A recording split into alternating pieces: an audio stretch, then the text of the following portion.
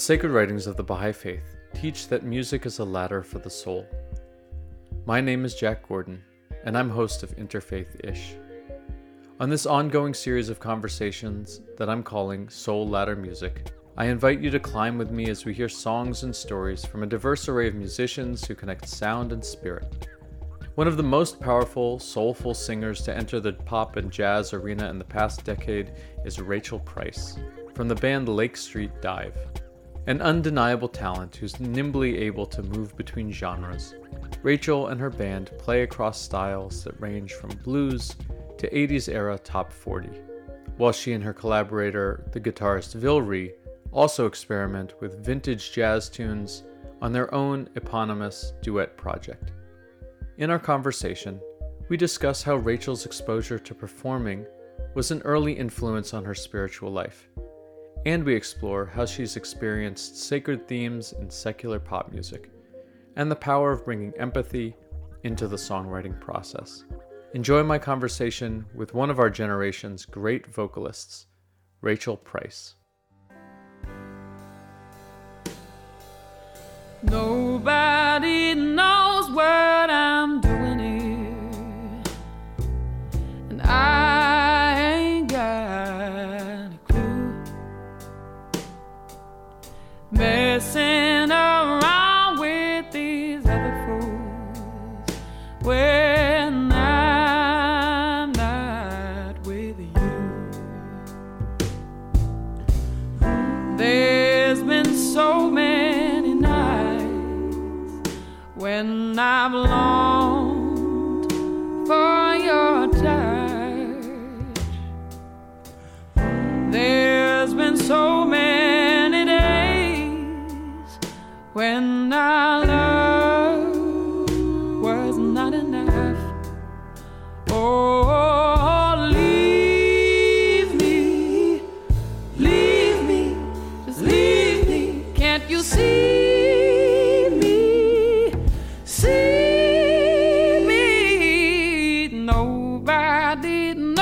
What I'm doing here, and I ain't got a clue.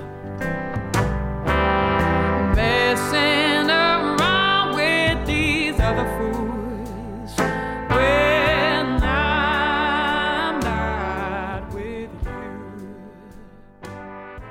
Do you remember the first time that you were deeply moved by a piece of music, something that just really rocked you at a soul level? I imagine it would have been in choir practice. I started singing in choirs when I was really little that my dad conducted. And I think the act of group singing was probably the first time I, shed a tear. My dad would take me on these Baha'i choir tours, and I do remember being on stage at 10, singing a piece, next to my grandma, and her taking my hand and us just like both weeping during the piece, which That's I think is beautiful. an experience anyone could have with any sort of piece if you're singing with voices next to you, because it's And especially your uplifting. grandma. That's Yeah. so cool that it was, a 3-part intergenerational experience like that. Yeah. That's so beautiful. Yeah. So it was probably that. And I still feel that way about group singing. It's just like, it's the best feeling in the world. Well, when we met, you were a student at the New England Conservatory, right? That's the name of the school? Yep, that's right. But like you're saying, you'd already been singing in professional settings for years, touring with your father. So can you share a little bit about what were those tours like? Where were you going, and what were the type of performances that you were doing? Yeah, they were very interesting. The first one that I went on was a tour throughout the U.S. It was mostly in the South, and there was probably about 50 choir members. All of us were Baha'is, and we were singing a variety of musical styles: gospel, classical, pieces that my dad had written, old sort of Christian spirituals, and everything sort of in between. And later on, we mostly did tours in Europe.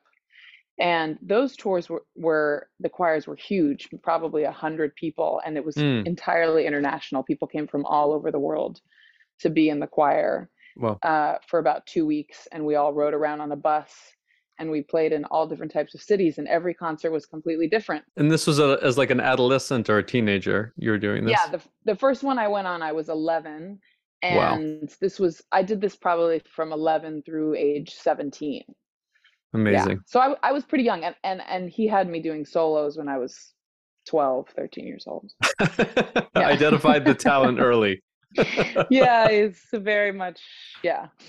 Well, I wasn't shy at all, so I've never been shy about performing.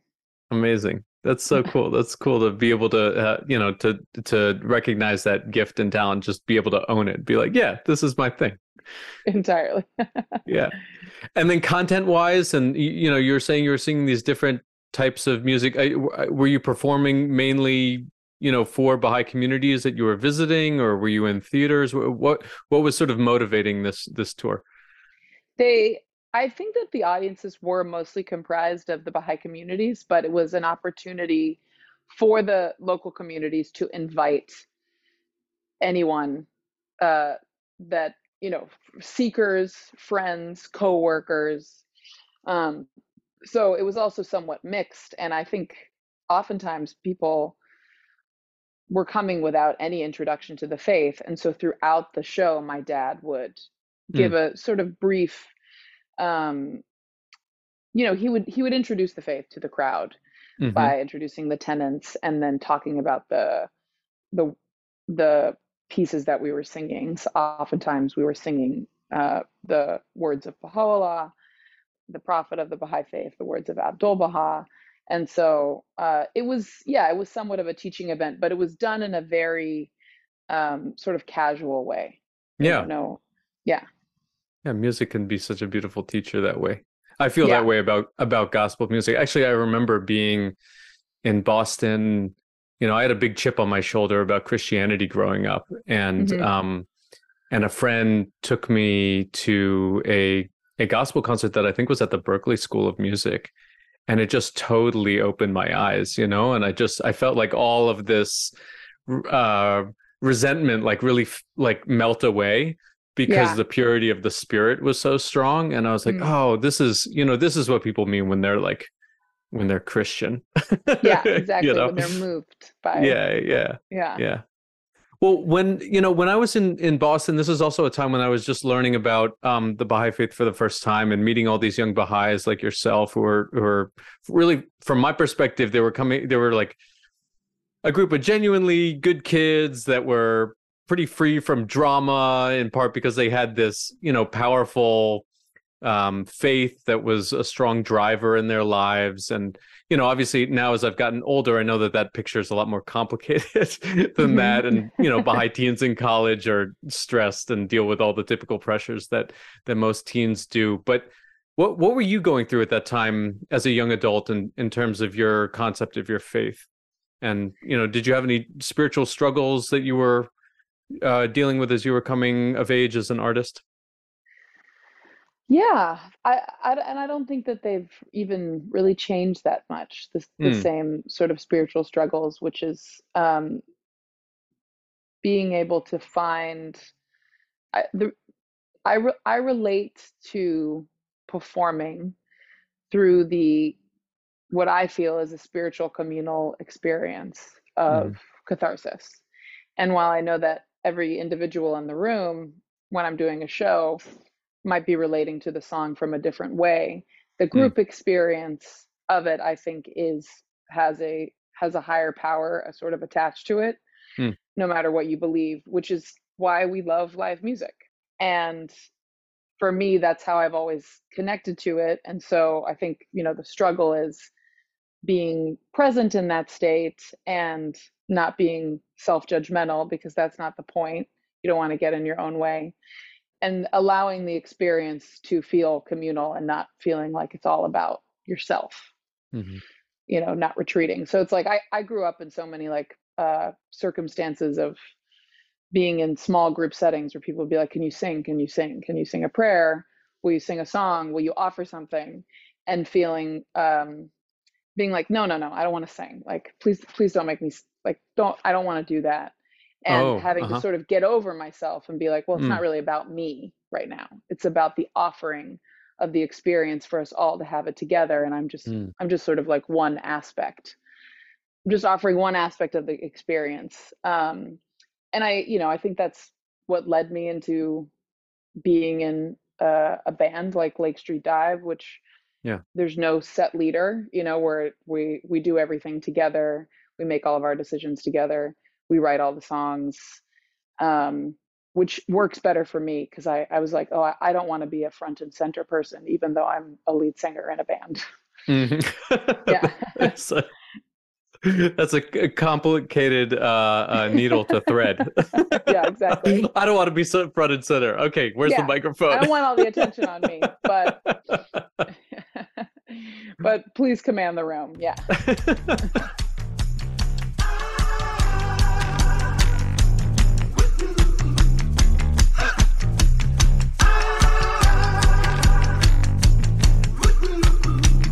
Only a devil would be so bold to break a heart like yours. No, no, so cold. But you've been there before. You're in a state of disrepair. You're an answer to my prayers. Where are we there? Hey, yeah, hey, yeah. Well, thank the good Lord for this God awful thing that brought you right back to me. Well, thank the good Lord for this God awful thing brought you right back to me. Only an angel will know this love to find behind closed doors. In time, you'll know when you're ready for more. Though you have not a lot to say, when the road stones no way through you, I am saved. Oh, well, thank the good Lord for the God of the plans. Are there particular forms of music that you feel called to that are particularly moved when you're singing songs in those styles because you see like a certain resonance with tenets from the Baha'i faith? No, I'd say it could be any Mm, genre. It could be any type mm, of music, any type of song, as long as there's a little bit of truth in the song. I mm. think you can find that sort of spiritual place, Yeah, which yeah. I've learned from, being in a band like Lake Street Dive, which is comprised of very different songwriters. Uh, everyone has a different way of approaching music, and it all sort of funneling through my voice. Kind of have learned that it's just more about the one true thing that exists in the lyric, and it doesn't really matter if it's a rock tune or if it's a jazz song. It's just more about authenticity than anything. Mm, hmm. Is it a really collaborative experience when you all are writing songs, or is it something that for at least for the singing part and the lyrics and so forth, are people Mhm. coming with that pretty fully formed? It really depends. I mean, over the years, uh, we have had a more collaborative process. It Mm, used to be more like someone would bring in a song and be like, "It's done, it's finished. Here's the song," and I would learn it, and we would arrange it together. But now we write together. We finish each other's songs. Someone has an idea and they pass it on to somebody else, and they say, "Okay, I can add on to this." And most of that is just from the process of like getting over our own shyness of sharing our mm, music and sort of sharing the creative process, because it's very vulnerable to show someone an unfinished idea. So I uh-huh. think mostly for a long time we were only showing each other the most completed songs because we didn't want anyone to hear our works in progress. But now we're very comfortable with that. That's good. It only took like a decade. Yeah, no, it took us 12 years to write songs together. It's hilarious. That's amazing. That's amazing. Well, when you're singing songs that somebody else has written, like you're saying, you have that vulnerability. You're essentially inhabiting, right, the experience of somebody else, right? Just a lot of Hmm. times you're singing songs that somebody else has written. So how do you approach inhabiting the life of those characters and trying to translate that experience and so that it has that authenticity for you when you're singing it? Well, often related to an experience in my own life, Hmm. uh, which is a beautiful thing about music. So often people will come up to us after shows and say, "This song got me through a period of time. It was as if you wrote it for me." Hmm. And I love Right. hearing that. And that's such a great, cool thing about music is because you're like, well, I didn't. I wrote it, you know. I was like, well, I know who wrote the song and I know it was a specific experience of theirs. Yeah, yeah. But here we are all on this planet, really having such similar experiences to one another, which is, why music is like group therapy. You hear the experiences of other people and you're like, oh, I had that experience. Oh, I'm not so alone in this world. Yeah. So, for example, if Bridget is writing the lyrics to a song that's based on her experience, and then you are the mouthpiece for that, right? And Hmm. you're presenting it as if it's your lived experience, Yeah. in performance, and then the audience is receiving it and saying, "Oh, I know what Rachel's going through. I've been there." And yet Yeah. there's like this three-way connection that's happening back and forth. Yeah. That's amazing. Yeah, it is. I mean, it's a beautiful thing and it's a very trusting thing as well. I mean, I've Mm.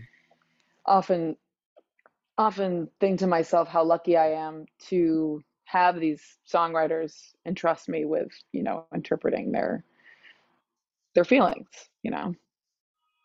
Have you ever had a song that one of your bandmates has brought to you that you've really struggled with resonating? Can you Yeah. talk about that experience a little bit? Yeah. Yeah, there was this one song actually, I'm bringing it up because it had such a nice arc inside me emotionally, which is I heard the song and I didn't like it at all. Mm. It was a song that our drummer wrote, and I love the song now, so I'm not saying, I can talk about it in this way. But Mike Calabrese wrote the song, and I just like I didn't relate to the message at all, and I was like, I don't get what this song. I don't want to, I don't relate to singing it, and we tweaked the arrangement and we changed one lyric. I was like, there's one lyric that Mm. I can't sing it. Doesn't feel it's not going to come out of me authentically. And it was like just that one little tweak all of a sudden like opened up the whole song to me, and then I like saw the character, and then I understood how how it related to so many things, so many relationships in life, and it was cool. It's like, we're all limited in our ways. So it Mm. taught me the lesson of my own limitations in that moment of not really getting the song and thinking to myself like, well, I don't want to do it. Mm. I don't Yeah. want to do this thing. And it's kind of like someone telling you a story about themselves and being like, I don't really want to empathize with you right now. you know? Not a great place to find yourself in. Yeah, exactly. And I then don't you choose feel this, empathy. all of a sudden you feel this empathy and you're like, oh, I see. I was sort of blocking myself from the experience. And now it's one of my favorite songs to sing on our set. Like it was on our last record and we've been playing it every night, and it's so fun to sing. Which song was that one? It's called Sarah. This is the last time I will talk about you. I will say your name. I will play your game. Sarah, you can be sure.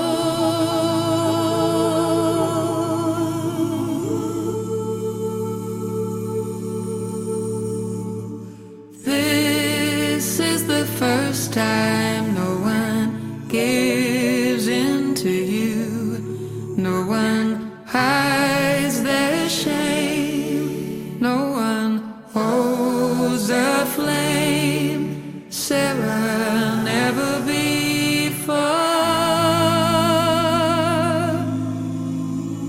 You're foolish and sad. You're gorgeous and mad. Take a drag on that last cigarette. You're wounded and far in the land of the stars, and it breaks my heart to see you like that. So this is the one time that I give you the news, not a song and dance, not a second chance. Sarah, never one more.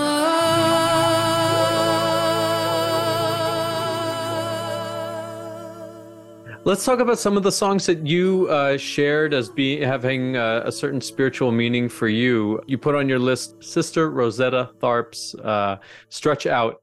And this song was recorded in 1947. It actually features another Price, the Sam Price Trio backing up Rosetta Tharpe.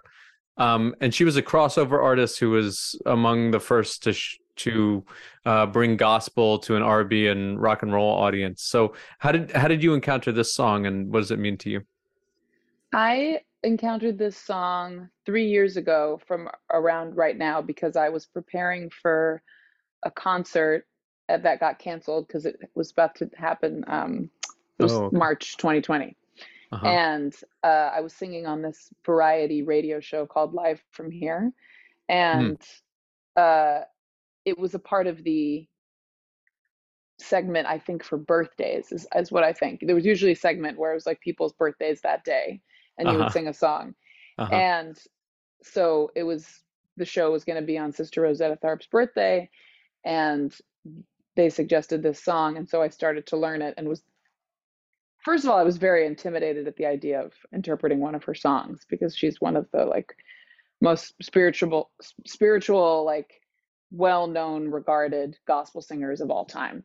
And I was like, really? Should I be doing this? And I never ended up performing it, but I ended up spending, a week learning every single aspect of how she sang the song. So I just got very attached to it. And I loved the lyrics, and I learned a lot about singing just in that 1 week, just learning this one recording of hers. And I was like, oh, I think I understand a lot more about how to sing a spiritual or gospel music than I did before, just from this one thing. So imagine if I'd like spent, a year studying all of her recordings. And since then it's been a song that I sing for myself when I sit down to pray or meditate. I sing this song now, and I love it.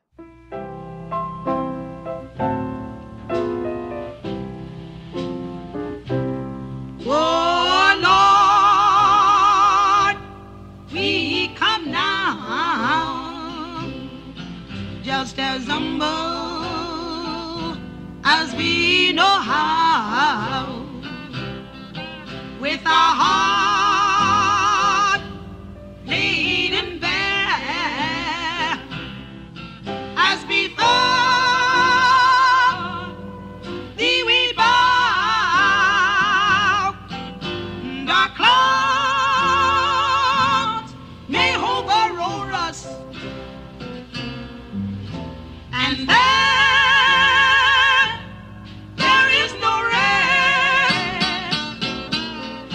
Lord, only thee can save us in these dark hours of distress. Now let us stretch out on God's word. Yes, till His confident voice is heard. Yes, God He give us strength to go onward in these dark hours of distress. Even though you had that hesitation, you sang a lot of gospel in the choirs as a youth, yeah? I did, yeah. A Baha'i composer named Van Gilmer would often be on the choir trips with us, and he wrote original gospel musics with Baha'i prayers as the words. And so that was my introduction. And Van Gilmer is absolutely raised and completely immersed in the tradition of gospel. So I sort of learned it from him. Yeah. Well, one of the other songs that you put on here was the Staple Singers' "I'm Just Another Soldier." Obviously, another legend from the gospel and R&B tradition, about a generation later than Rosetta Tharpe. This is a group that was also one of these seminal crossover groups that blended sacred music with secular audiences. Mm-hmm. And how do you resonate with those ideas of that tension between what is sacred and what is secular when it comes to music? Well, first of all, I think it's really, really hard to do, and I think it's like incredible when you can. And so the Staple Singers are such a good example of a group that's was able to write, in a way not vague, but what's sort of broadly present these ideas of love and spirituality in a way that didn't feel tied or rooted to a specific religion. They weren't hitting you over the head with the blood of Jesus, basically. Yeah. That's right. And so, Lake Street Dive has actually been talking about this subject a lot, like how to write inspiring songs, how to write songs about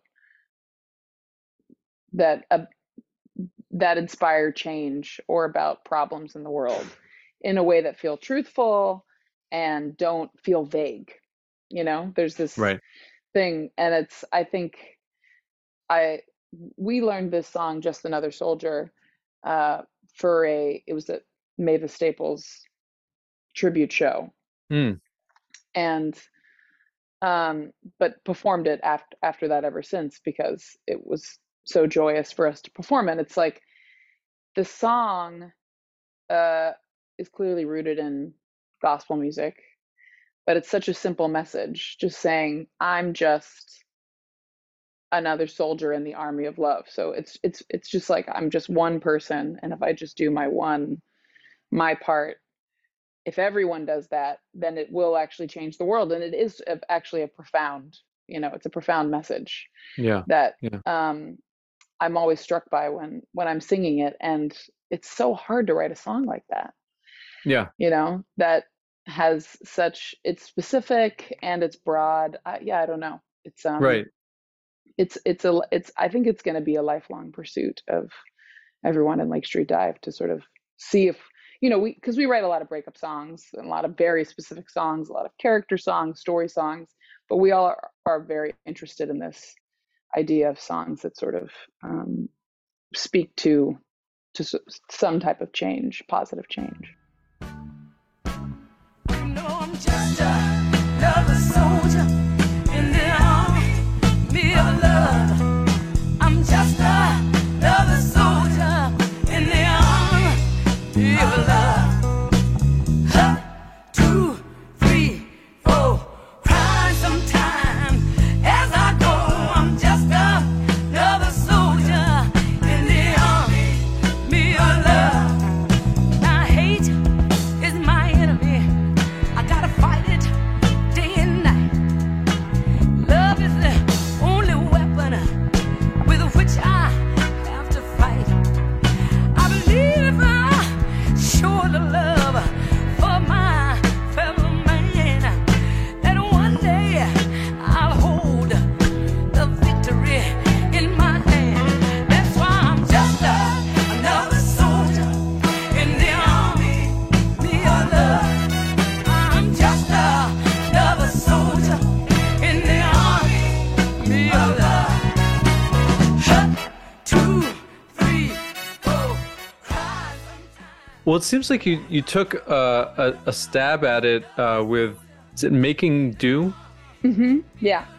That you're writing to this current generation, it sounds like, and it's, you know, it's doing it in like a wry and kind of ironic, tongue-in-cheek, you know, sort of way, but which is, I think, appropriate because that's sometimes the way it seems like characteristic of our generation. Yeah, we communicate with each other. Speaking of authenticity and vulnerability and such, but yeah, but it felt like it stood out because it did have such a different tack of it really trying to get at this feeling of like life sucks right now, and it doesn't suck just because, you know, I just broke up with somebody or whatever, but because the whole world is having this experience, like this generational experience of suckiness. Yeah. And I when I first heard the song, I was like, oof, that's Mike Calabrese wrote that song, and I was like, well, that's a cutting and astute commentary on how we're sort of all responding to the climate changing and the lack of response. But, you know, the chorus of the song is when you're making do with what you've got, and he actually intended it to be a message of hope, a hopeful message to say like, well, you just, in the end, you just have to make do with what you've got. So just look at what is here. Look at what's possible to do and just do that. Yeah. Don't get so overwhelmed that you do nothing or you ignore the situation. And so it's like this message of hope, and also this, you know, but also like very clearly expressing like the heaviness that one might feel if they think about our planet dying, you know? Yeah.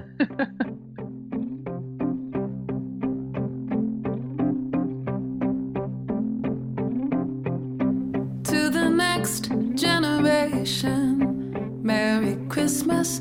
You're working harder than ever now, and the coffee sucks. You know, Colombia and Kenya got too damn hot, and now you're making do with what you've got.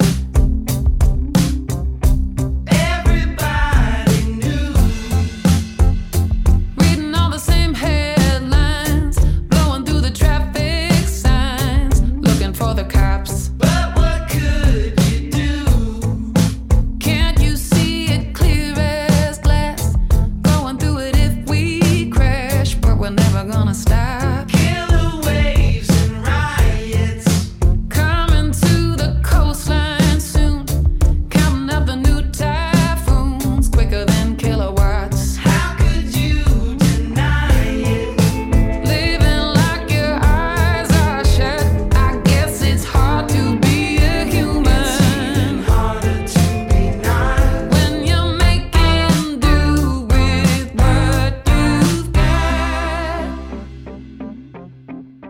Does it feel like it's something that you have to be intentional about in the art that you're creating, particularly as a group that's, you know, not seen probably as like a really message heavy group, you know? Are you just sort of putting your feet in it carefully, or do you feel like the next record is just going to be, you know, you're just going to be Rage Against the Machine on the next record, come at it in a very heavy way? I think we'll always have songs just that are, as I was saying, like these small moments of a personal experience. Because I think that's also a very big thing to do. It's just express these small things. But so I think we'll always have both on our records. But you know, as we get older, I think we're all just a little less interested in breakup songs. We're like, how many can we write? Which is fine, because we're still listening to them and we still want people to write them. It's just you have to write what feels truthful to you. And I think Making Do such a perfect example, because it really, like, when I heard it, I was like, well, that's just truthful. Like, I just know Mike. I know that he's waking up with a crushing devastation about the planet, and I just, like, that's just what he's dealing with.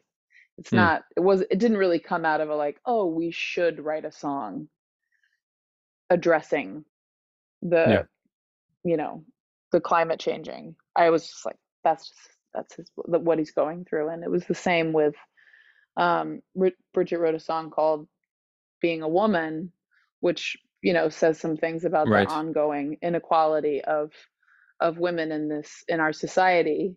And yeah, I mean, it's like, we're thinking about this stuff, you know, we notice it.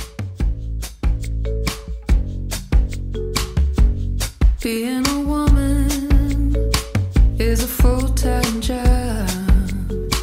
I wake up in the morning and I punch the clock, and people tell me take it easy, but they don't say to stop.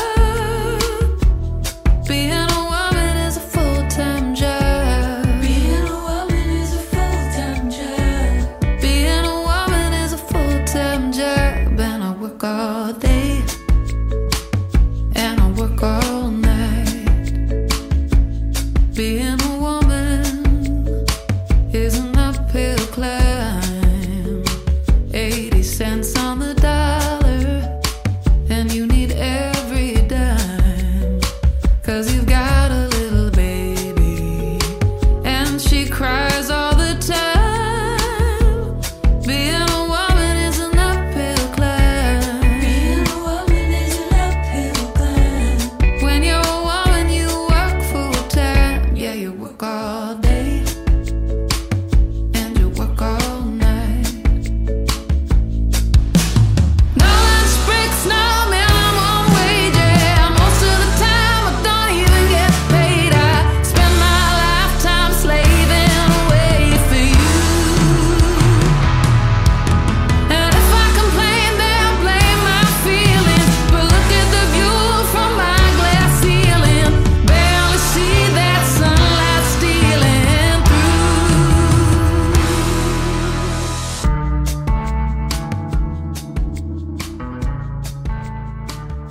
When I think about a group that has done such an incredible job creating songs that capture those specific moments, as well as songs that are really, you know, anthemic and universally loved, and a call to really examine our society, is obviously the Beatles.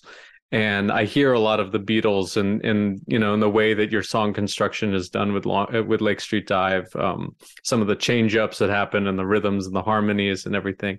And you put this song on here on your list by George Harrison, Isn't It a Pity? Which, in contrast to the other songs you shared, you know, is a very melancholy one. It is actually about a breakup, you know, in part the breakup of his band. But, you know, it's about, it's so reflective and meditative. And I wondered what you hear when you listen to that song. I think a lot of people hear that song as very negative, you know, of George Harrison expressing, you know, his sadness and maybe even his anger towards their breakup, the Beatles breakup. I've always heard it as like extremely beautiful and kind. Just sort of expressing the sadness in a very gentle way, that they reached a point where they couldn't function any longer with each other. And I don't know, I think I just always found that extremely honest and beautiful, and that's why I afterwards I was like, why did I include Isn't It a Pity? Everyone thinks that song is so sad, which I only realized sort of after the fact. I always thought it was a beautiful expression of George's empathy for everyone in the band, even though I'm sure he was hurt, just as anyone would be if a band was breaking up and had spent that much time making that much incredible creative work with each other. Isn't it a pity? Now isn't it a shame how we break each other's hearts and cause each other pain? How take each other's love without thinking anymore, forgetting to give back.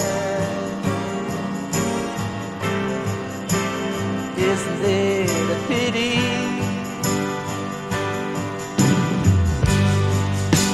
Some things take so long, but how do I explain? Not too many people can see we're all the same. And because of all the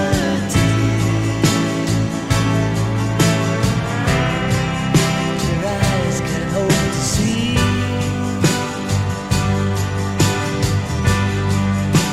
beauty that surrounds them. Isn't it a pity?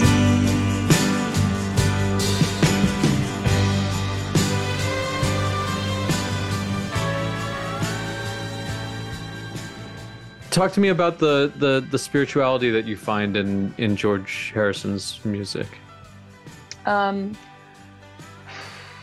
mean, I think the whole record, All Things Must Pass, is just like I see it as like a deeply painful and like through the pain you reach more enlightenment, sort of going through the fire.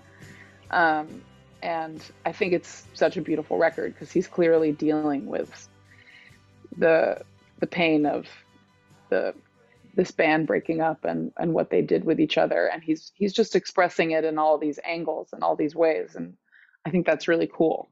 It's the earnestness of the record, I think, is amazing, like to just sort of lay it all out there. Yeah, so that's what I feel when I listen to like George Harrison. His solo music is just that he's a very honest, sincere person.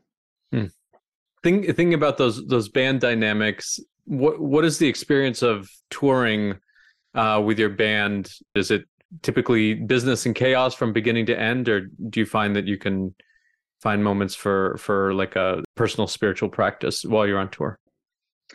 I mostly the latter. We're a very wellness focused band, and have only gotten more so as we've That's great. as we've gotten older. And actually, on this last tour, we meditated as a group almost every day before the show.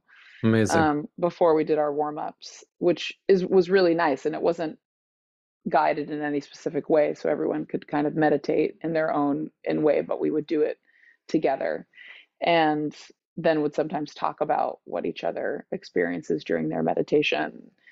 Bridget shared that she loves to do these sort of gratitude meditations where she just goes through everyone in her life that she loves and just gives them gratitude.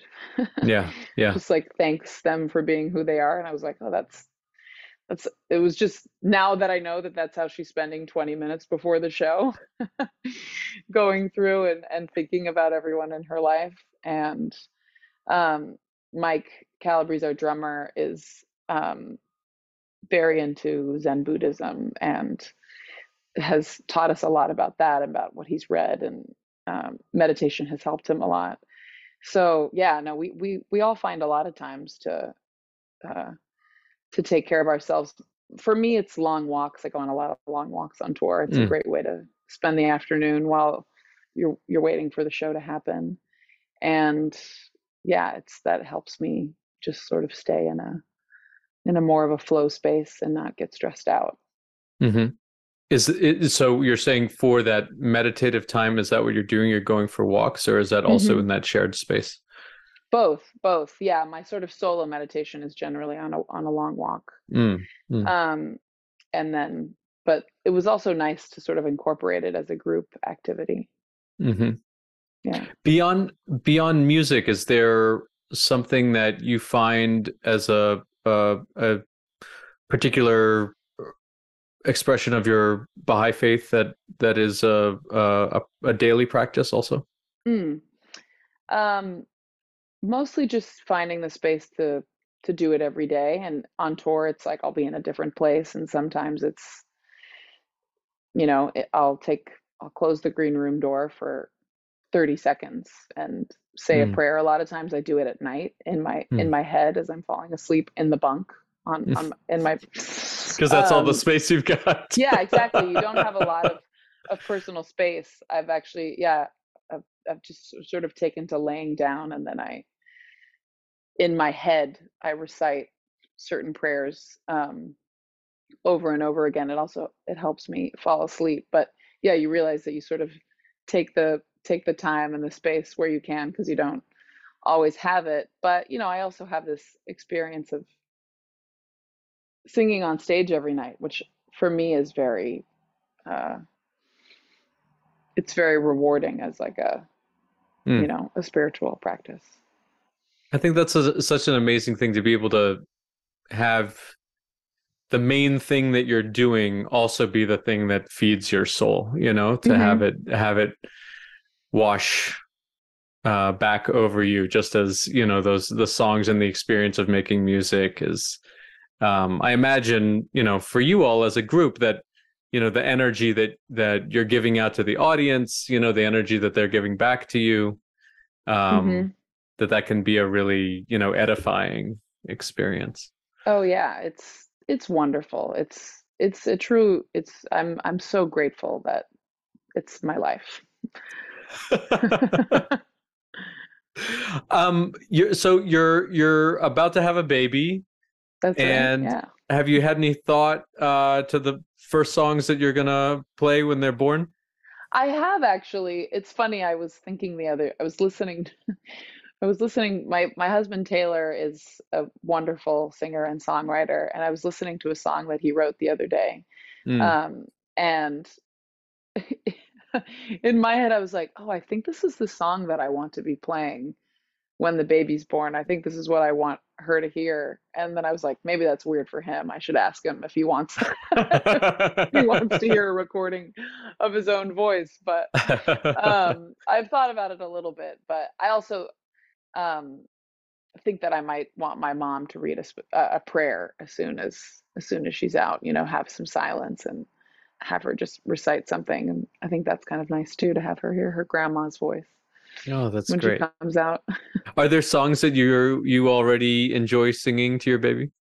Yeah, yeah. There's some sort of old old sort of jazz songs that I like to sing, and I love to think about when I'll sort of sing her to sleep with them. But um we're just about to, go into our full nesting phase. We have about 4 weeks left, give or take. Mm. And I was sort of hoping that Taylor and I might write a couple lullabies for Oh, her. that's So great. That's that we great. can, yeah, because I think we're pretty keen on giving her tiny concerts every night. Best seat in the house. Yeah. She's gonna grow up not even understanding, like, oh man, I don't want to go to the Grammys again. I don't Yeah. want That's what I to. hope. I hope she's over it. She's just like, oh, singing songs. It's just so normal. But yeah, I stayed with some friends recently that were both they are both incredible opera singers, and they have a 2-year-old boy. And every night I got to hear from the bedroom them going in and just Mm. singing the most beautiful opera songs for their son. And I was like, I got to do that. I mean, I won't be on that level, but I was like, it's got to be I think songs. I think you've earned the right to be pretty close. I think you're good. You're doing all right, Rachel. Yeah. Yeah, but I was like, it's got to be songs every night, because I don't know, that seems like a pretty nice way to spend the first few years of your life. Yeah, yeah.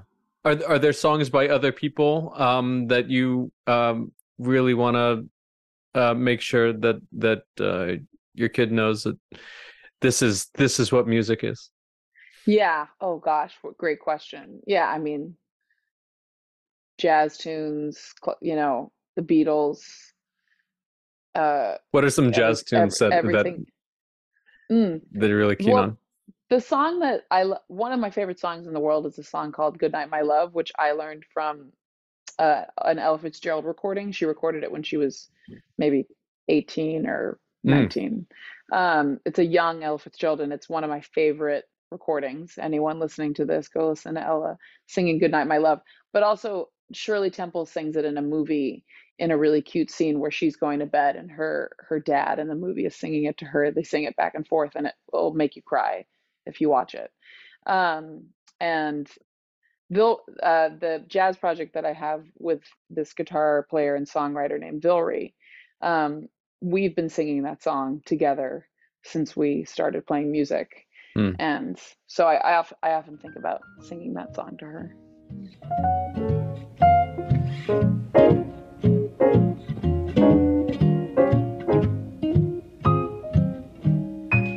Good night, my love. The tired old moon is descending. Sleep tight, my love. My moment with you is now ending. It was so heavenly, holding you close to me. It would be heavenly to hold you again in a dream. The stars above have promised to meet us tomorrow. Till then, my love, how weary the new day will seem. But for the present, dear, we'll have to part.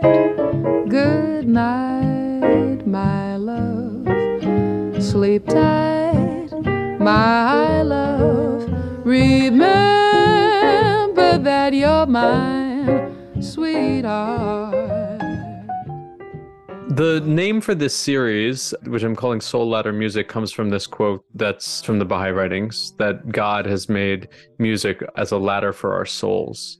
And I wanted to ask you, obviously you've got a little bit of an inside track since being a fellow Baha'i, but what is this idea that God has made music as a ladder for our souls? What does that mean to you? What has it meant to you in your life? For me, it's meant that it's a very direct pathway Mm. to tapping into your spiritual self. And that's when you were saying that you had complicated feelings about Christianity, and then you went to a gospel music concert and you completely understood Mm. that. I think that's it.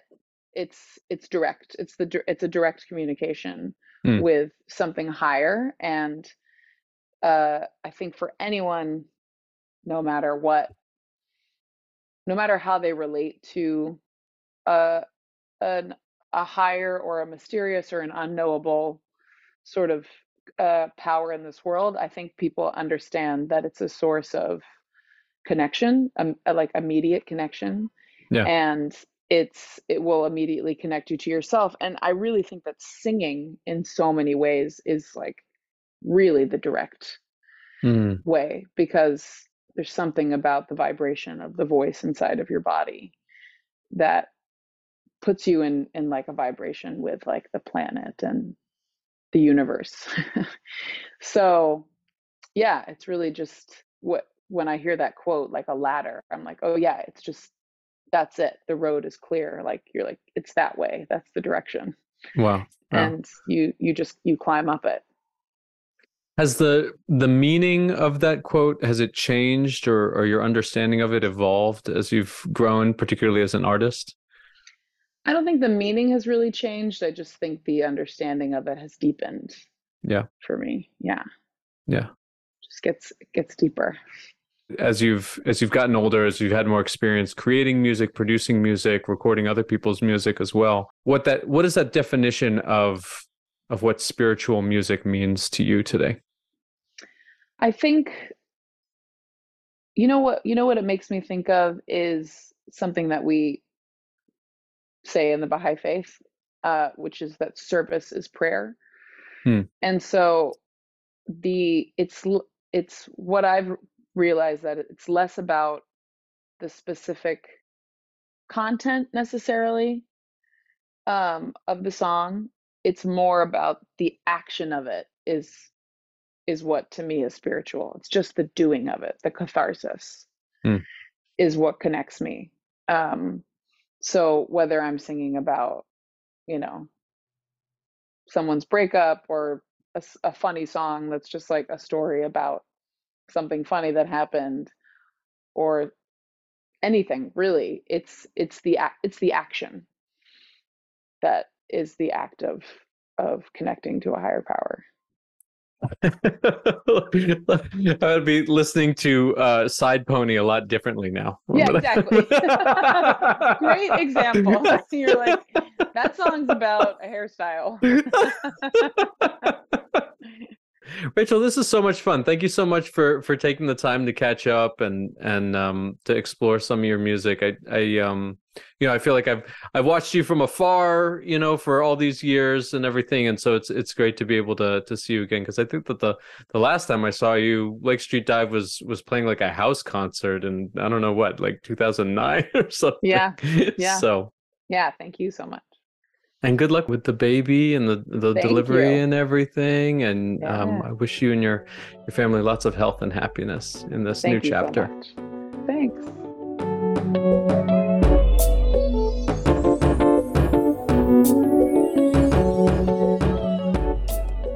Thanks for making the climb with me this week on Soul Letter Music. To hear more of Rachel's songs, check out her numerous albums with Lake Street Dive and her other music project, Rachael and Vilry, available everywhere you can find music. As always, I'll have links to all the songs in this episode in our show notes, and check out the Soul Ladder Music playlist on Spotify for a running list of all the music played during this series. Thanks to Jeff Philosopher for providing our theme music, and to associate producer Aidan Keys.